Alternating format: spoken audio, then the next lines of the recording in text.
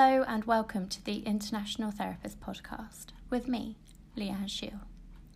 Today is the second episode of our virtual Congress series, where we are speaking to a broad range of expert seminar hosts on the lead up to the event, which is taking place on Sunday the 13th and Monday the 14th of June. We are thrilled to be trialling our Congress online this year. It means that for the first time ever, therapists from all over the country can access interesting and insightful seminars from speakers across the globe. I'm your host, Leanne Shiel, Deputy Editor of International Therapist magazine, and today I'll be having a conversation with the truly inspiring Peter Mackereth, who is speaking to me from his home in Manchester. Peter is an honourable lecturer and researcher at the Christie Hospital in Manchester, where he was formerly complementary therapy lead. He has spoken at numerous international events and is author to countless papers and books. As a registered nurse, Peter currently helps to support the vaccination programme in Manchester, where they provide an average of 3,000 vaccines a day. Despite not having worked closely with Peter, I get the impression that he is someone that goes above and beyond to share his wisdom far and wide, with the only real driver being to help as many people as possible.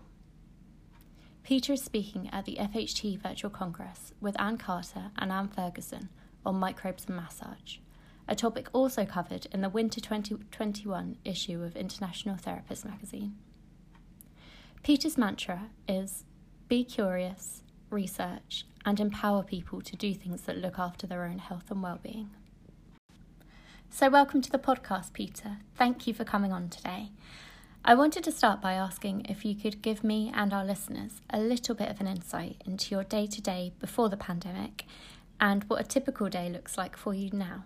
Before the pandemic started, I was doing a couple of things really. I was working as a therapist at a hospice not far from where I live and working in the inpatient area. So that's actually providing massage, reflexology, relaxation to patients and their families on a voluntary basis. And on top of that, I also helped at clinics. So I provided complementary therapy treatments in a dementia memory cafe and also at a motor neurone disease clinic. So those clinics were very helpful to me in some ways because I come from a very clinical background and I've worked in neurology, and it was really nice to work with those patients as well as the inpatient. So seeing patients who are effectively being supported to stay as well as possible in the community. I have a particular interest in dementia in that I've had family and friends affected by dementia. And while I was a clinical lead at Christie's, I helped set up a dementia cafe there, providing complementary therapies. So it's always been quite an area of focus. When the pandemic hit, it really changed things because we suddenly had to stop a lot of things in hospice. And so one of the things was volunteers to reduce the footfall. And coincidentally, at the same time, of course, the government was asking for people who were nurses to come back on the who come back onto the register. And I'd only left about 2 years before, so I clicked the button and literally within an email back, I was back on the register. And then within a week or two, I was being asked to go and work at Christie's again because they knew me, and they said they share your details with local NHS providers. And so I went back as a COVID screener.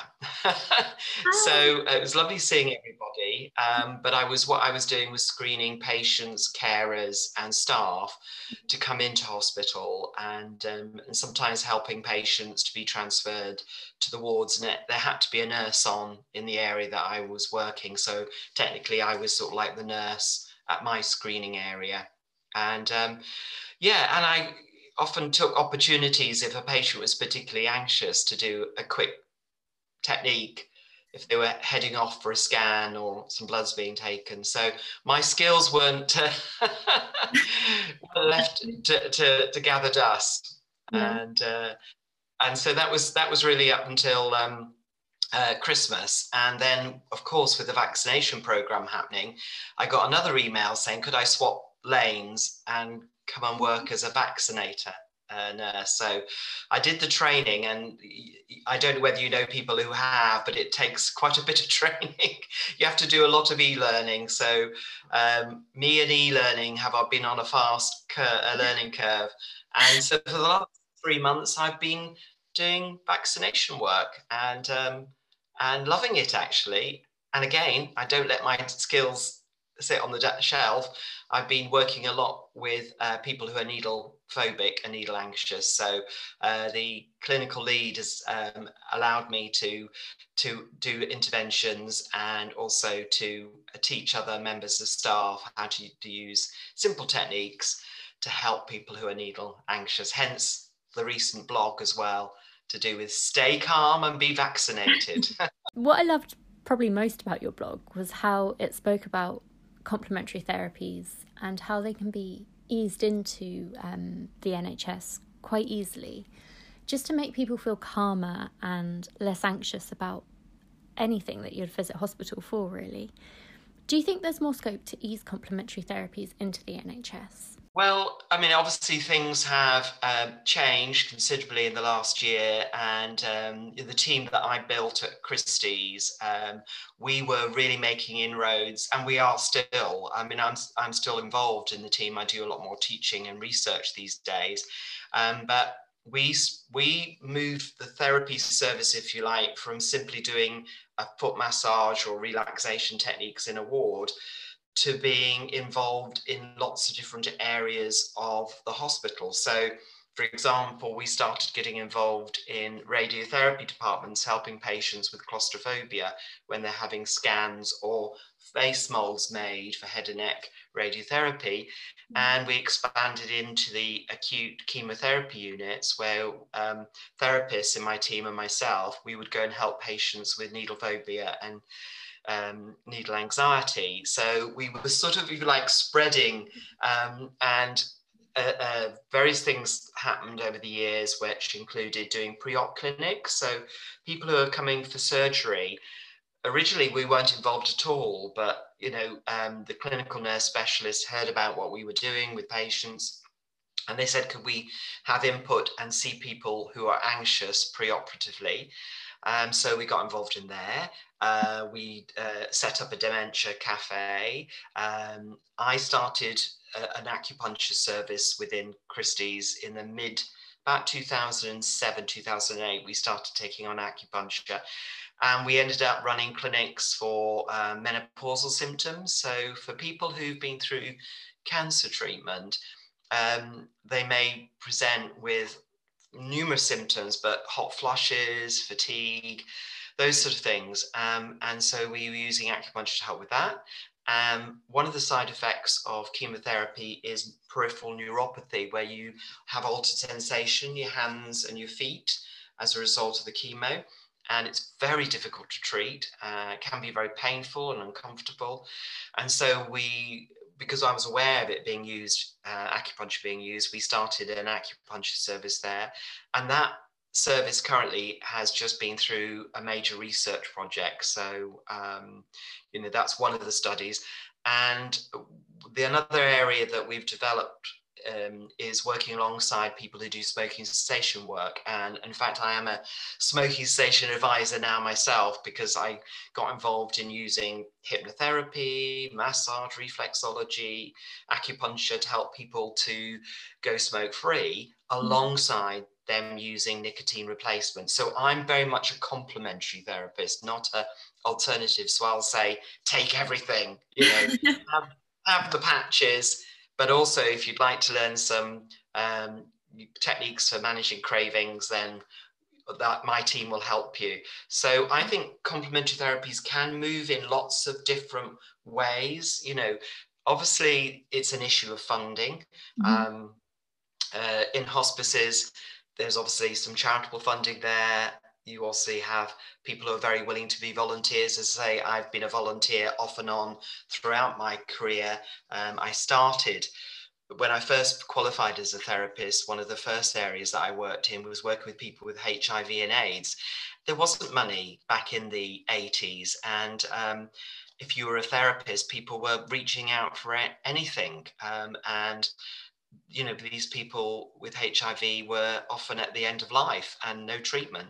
So we were doing things like reflexology and massage just to provide comfort. So I think there are lots of ways you can work, but funding, I personally, I believe, is a big issue. I have always been keen that therapists be paid for what they do. They're trained, they're educated, they're putting a lot of commitment to it. And also, if you're going to have sustainability, you've got to have a team that functions with a leader or leaders and specialists and people who feel like it's their job. And they're not just a nice extra. So it's always been my mantra to be curious, research it, share, teach, and empower people. And in terms of empowering people to do things to look after their own health and well-being, be it stopping smoking, being it learning a simple reflexology technique to manage anxiety.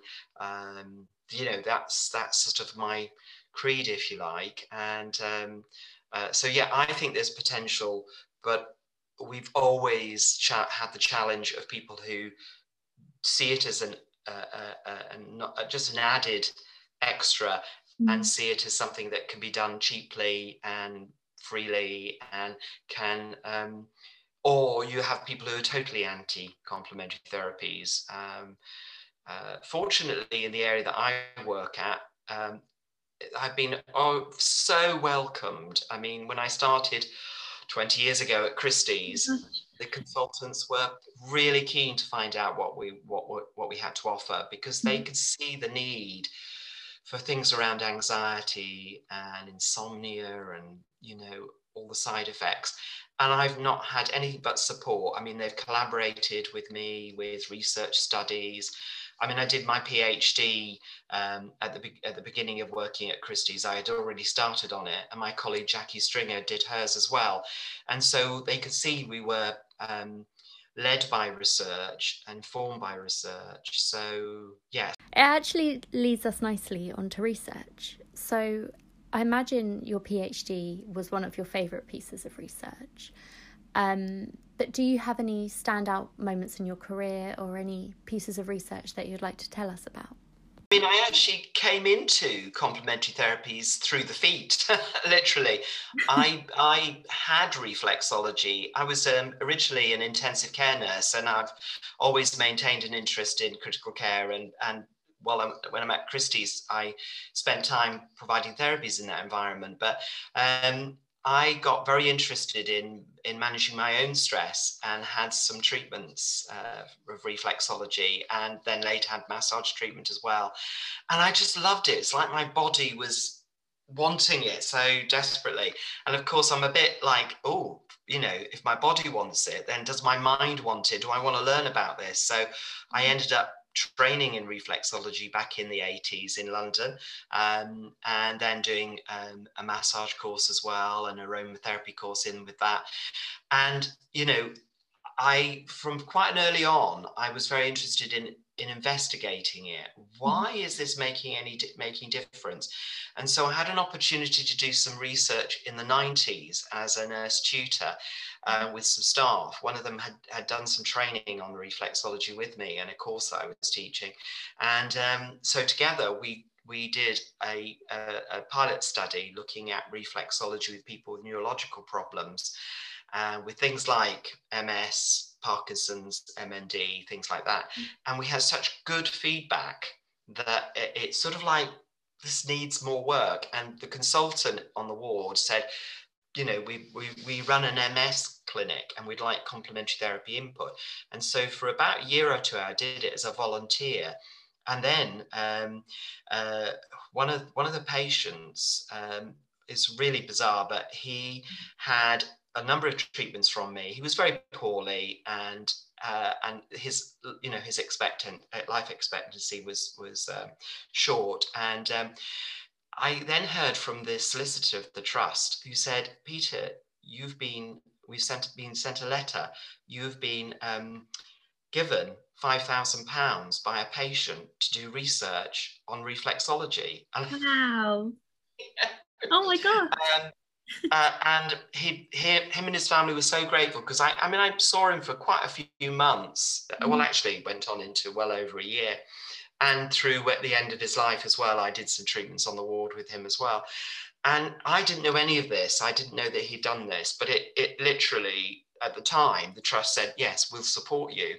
And it funded my pilot study in looking at reflexology for people with MS and measuring a hormone that's known as cortisol, the stress hormone. Mm-hmm. Which is quite an expensive test to do. So, you know, at the time, they're about £5 a shot, which, you know, when you're doing quite a lot of them, it adds up. So it paid for the pilot study. So I am very, very honoured that I had that opportunity. And I had some interesting results that showed it did reduce cortisol, and it enabled me to then get a grant to do a full study with 50 patients. And that I managed to get funding from the MS Society, and they funded that study, and I was able to do my PhD. And as I was starting that process, I got the job as a full-time, as a clinical lead for complementary therapies, and it was attached to some hours teaching at Salford University on a degree for complementary therapies. So I've been a lecturer for many years in nursing, and so I'm quite comfortable in the classroom. And so I did a job of developing a complementary therapy service and teaching undergraduates about complementary therapy. So yeah. I'm lost now as to where I go. So research. So I did my PhD.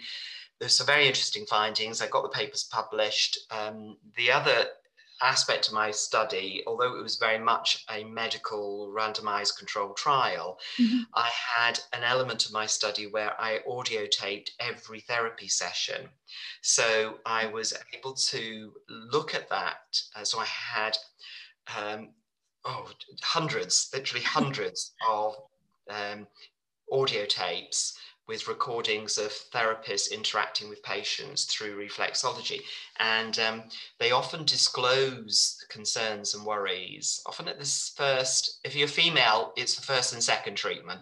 If it's men, it's typically the fifth and sixth. So men are slow burners when it comes to unburdening themselves. I mean, in the context of this study, it's a relatively small study to make that statement, but it was an indication that there were different things going on for different people. But reflexology, that the process of reflexology, of working points and asking people how they are, people opened out as to symptoms and psychological state. And in the process, they would calm. It was like using reflexology as a route to unburden, to share, and to be more at ease with whatever. And sometimes to ask questions, about what could help aside from reflexology, or how is reflexology likely to help? So constipation or altered sensation in the feet or whatever. So for me, the therapeutic sort of space, there's a lot going on, and it remains an interest of me about what goes on in the therapeutic space. And we've done various studies at Christie's on fatigue for people post-cancer treatment. And again, I've used interviews to gather information more broadly about the experience of receiving complementary therapies.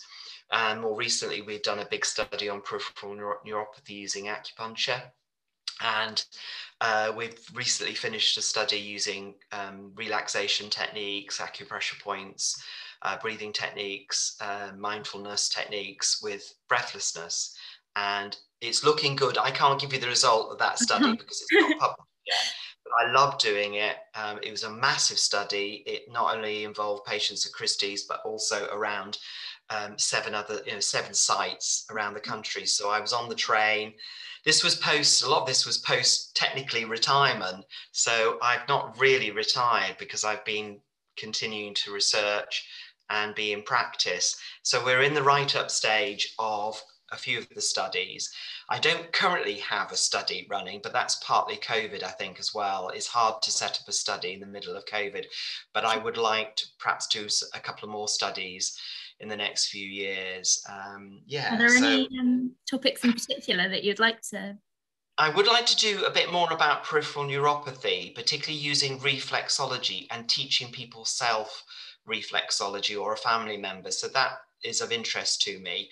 And I would like to do more work on a technique that we call HEARTS. And Carter and myself have been writing articles about it. It's about the combination of touch with the use of the voice and aromas and textures, and we do use it a lot within end-of-life situations or teaching carers how to do the technique with their family member.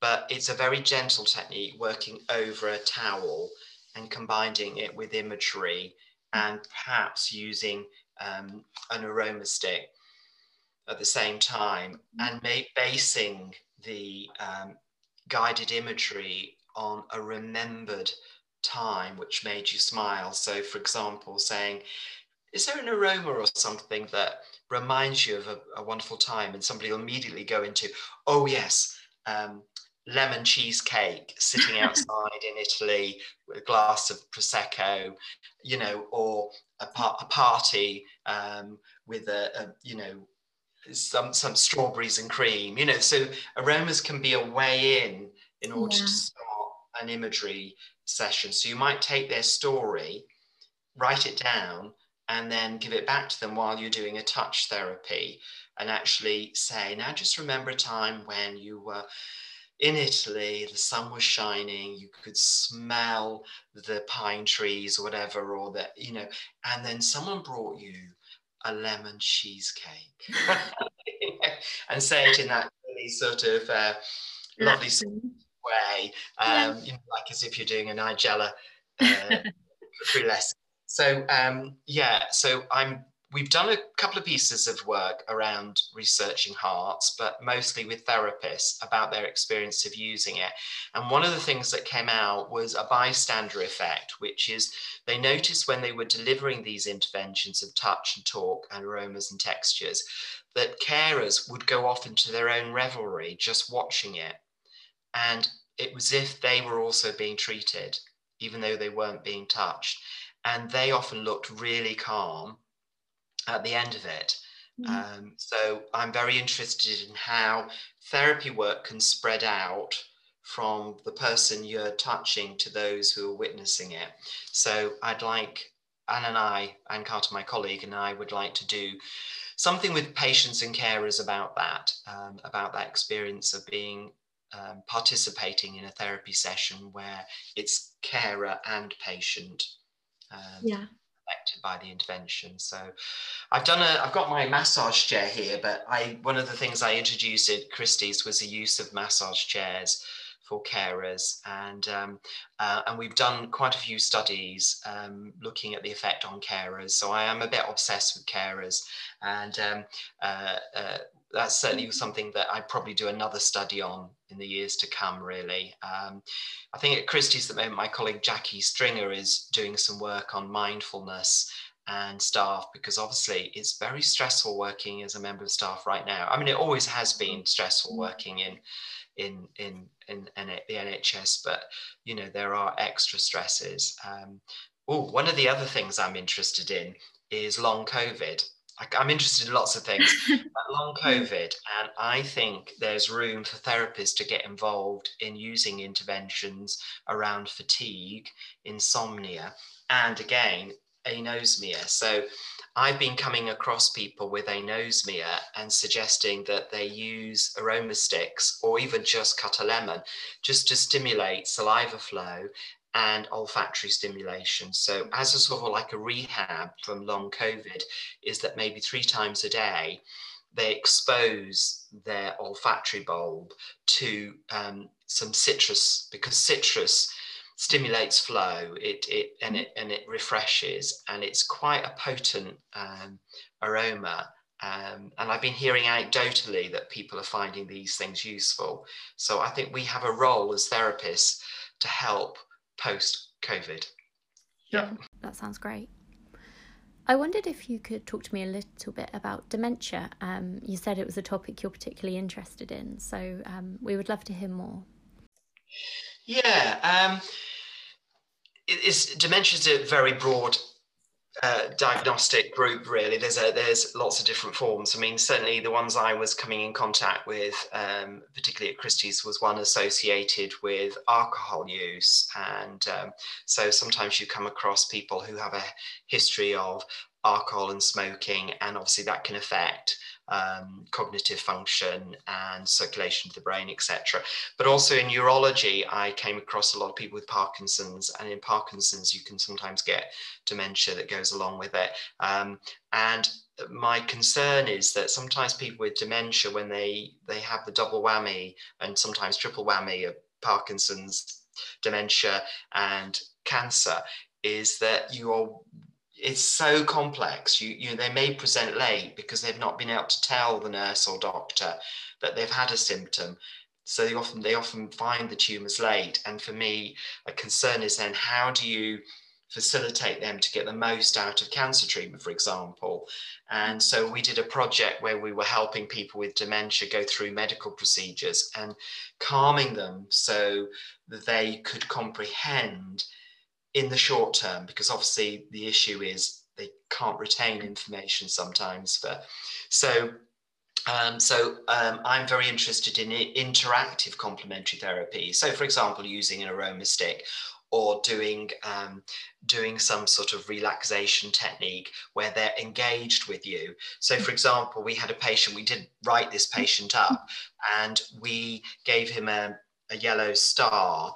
And while he was having his medical procedures, he would squeeze the yellow star, take a comfortable breath in, and then let it go. And at the same time, because it was yellow, he said, "Oh, I like Yellow Submarine." And he remembered every lyric to that song.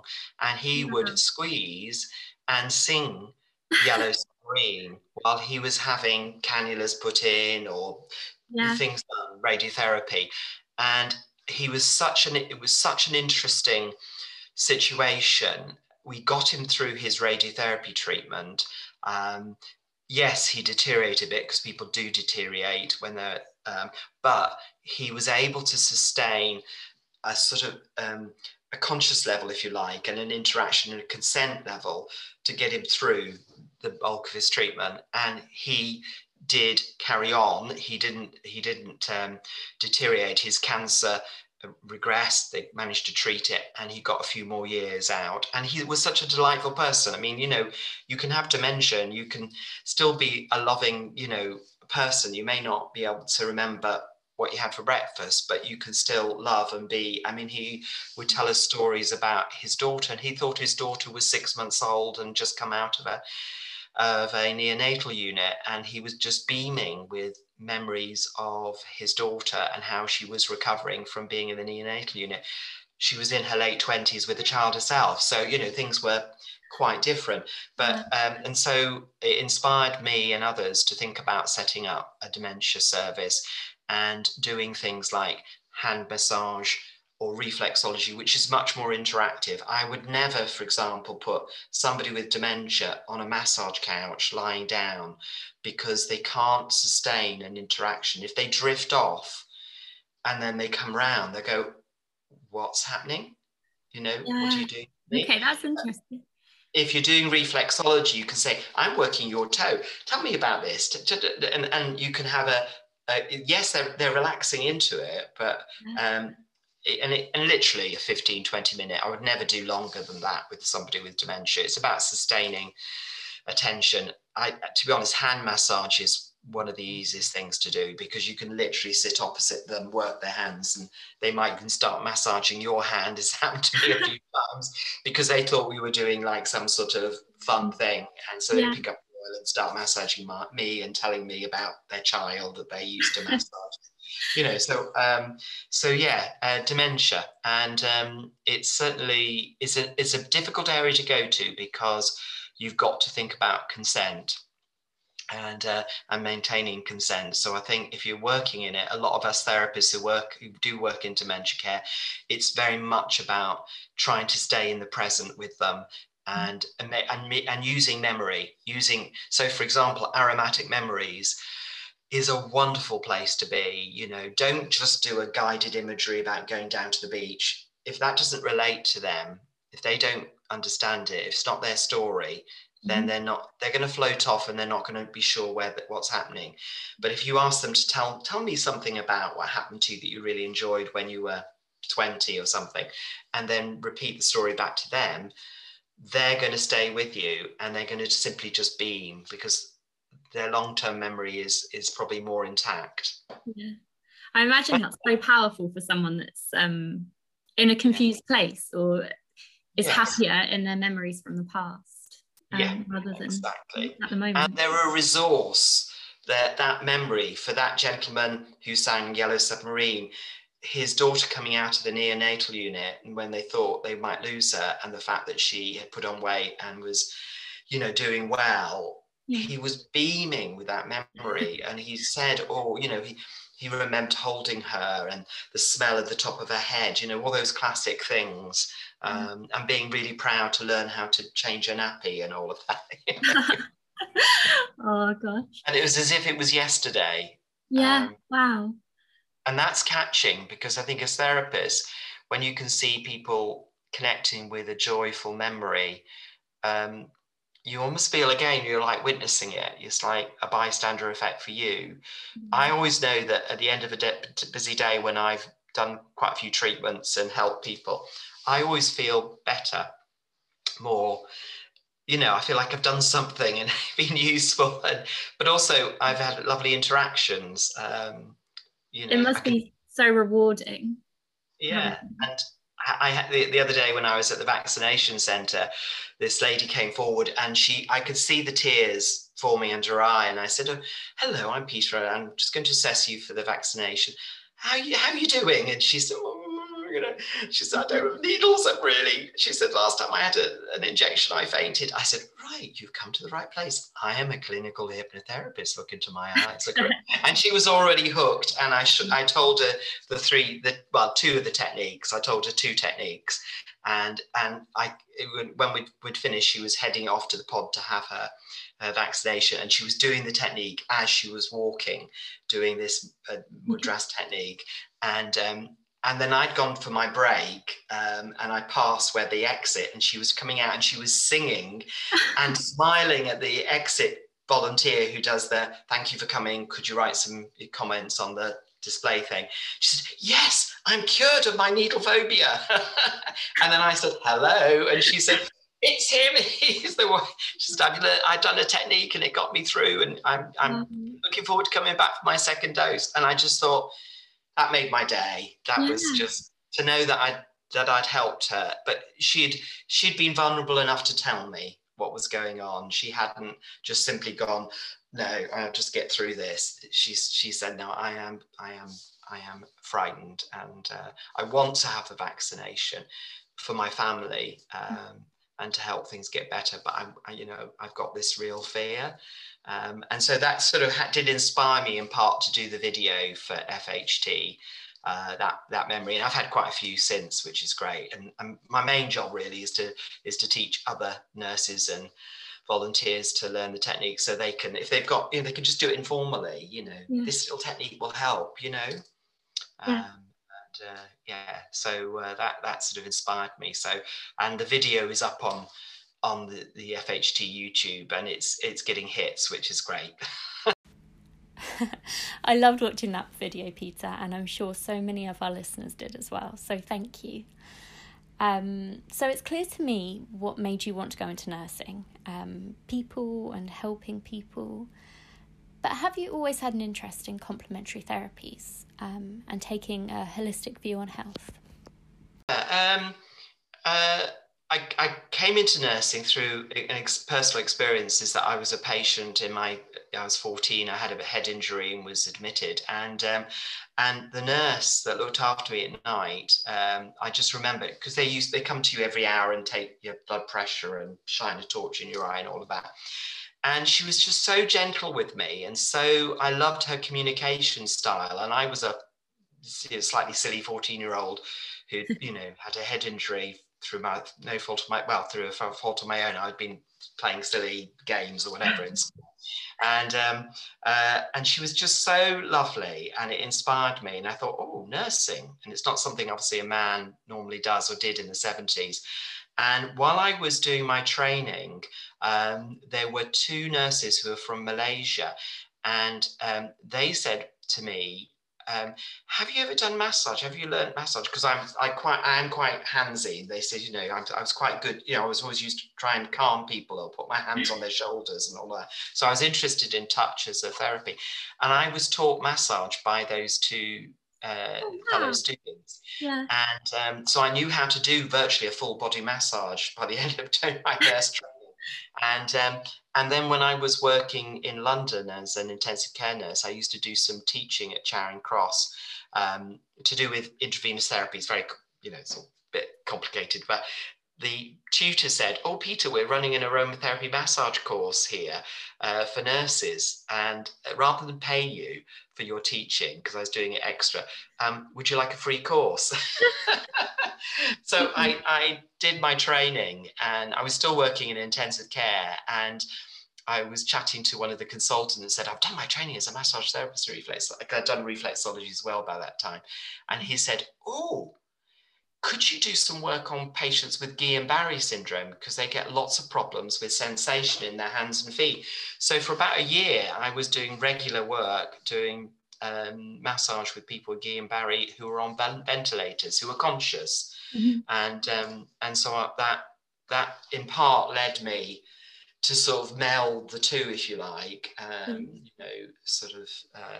to get more involved in providing it in my clinical practice. And I've done loads of courses since, and ended up teaching complementary therapies, and ended up managing a service and researching it and writing books. And the joy for me is the colleagues, is working with other people who are like-minded, and being linked to FHT, where I get to meet loads of therapists who are at different stages in their career, come from different backgrounds, and it creates this wonderful melting pot of approaches, diversity in therapies, from working in spas to working in elderly care to, it's so vast, and there's so many potentially pots of where we can be useful and contribute to quality of life for people, that it's wonderful, really.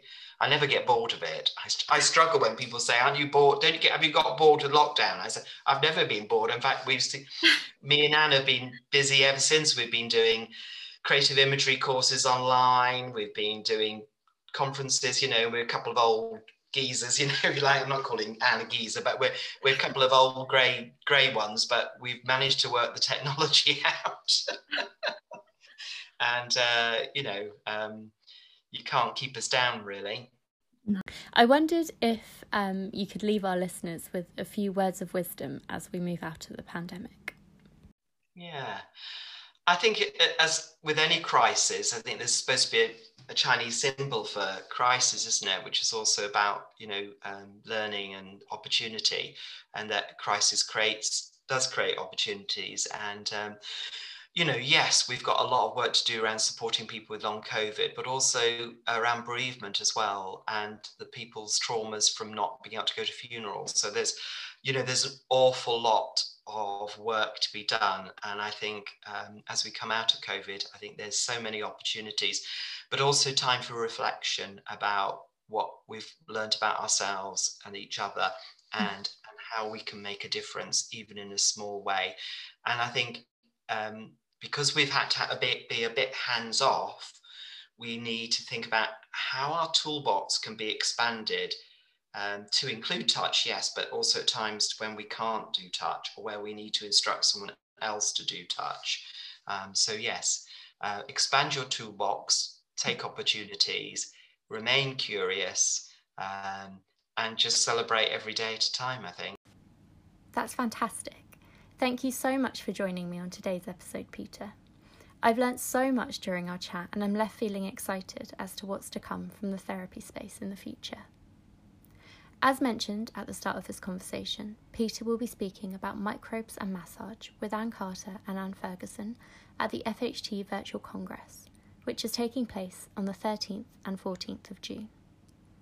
Tickets are just £30 for FHT members and £45 for non-members. For more information, go to fht.org.uk/virtual congress. If you are interested in the video or blog mentioned earlier in this episode, please visit fht.org.uk/blog-peter-m for more. For easy clicking, I'll also include these links in the bio of this episode.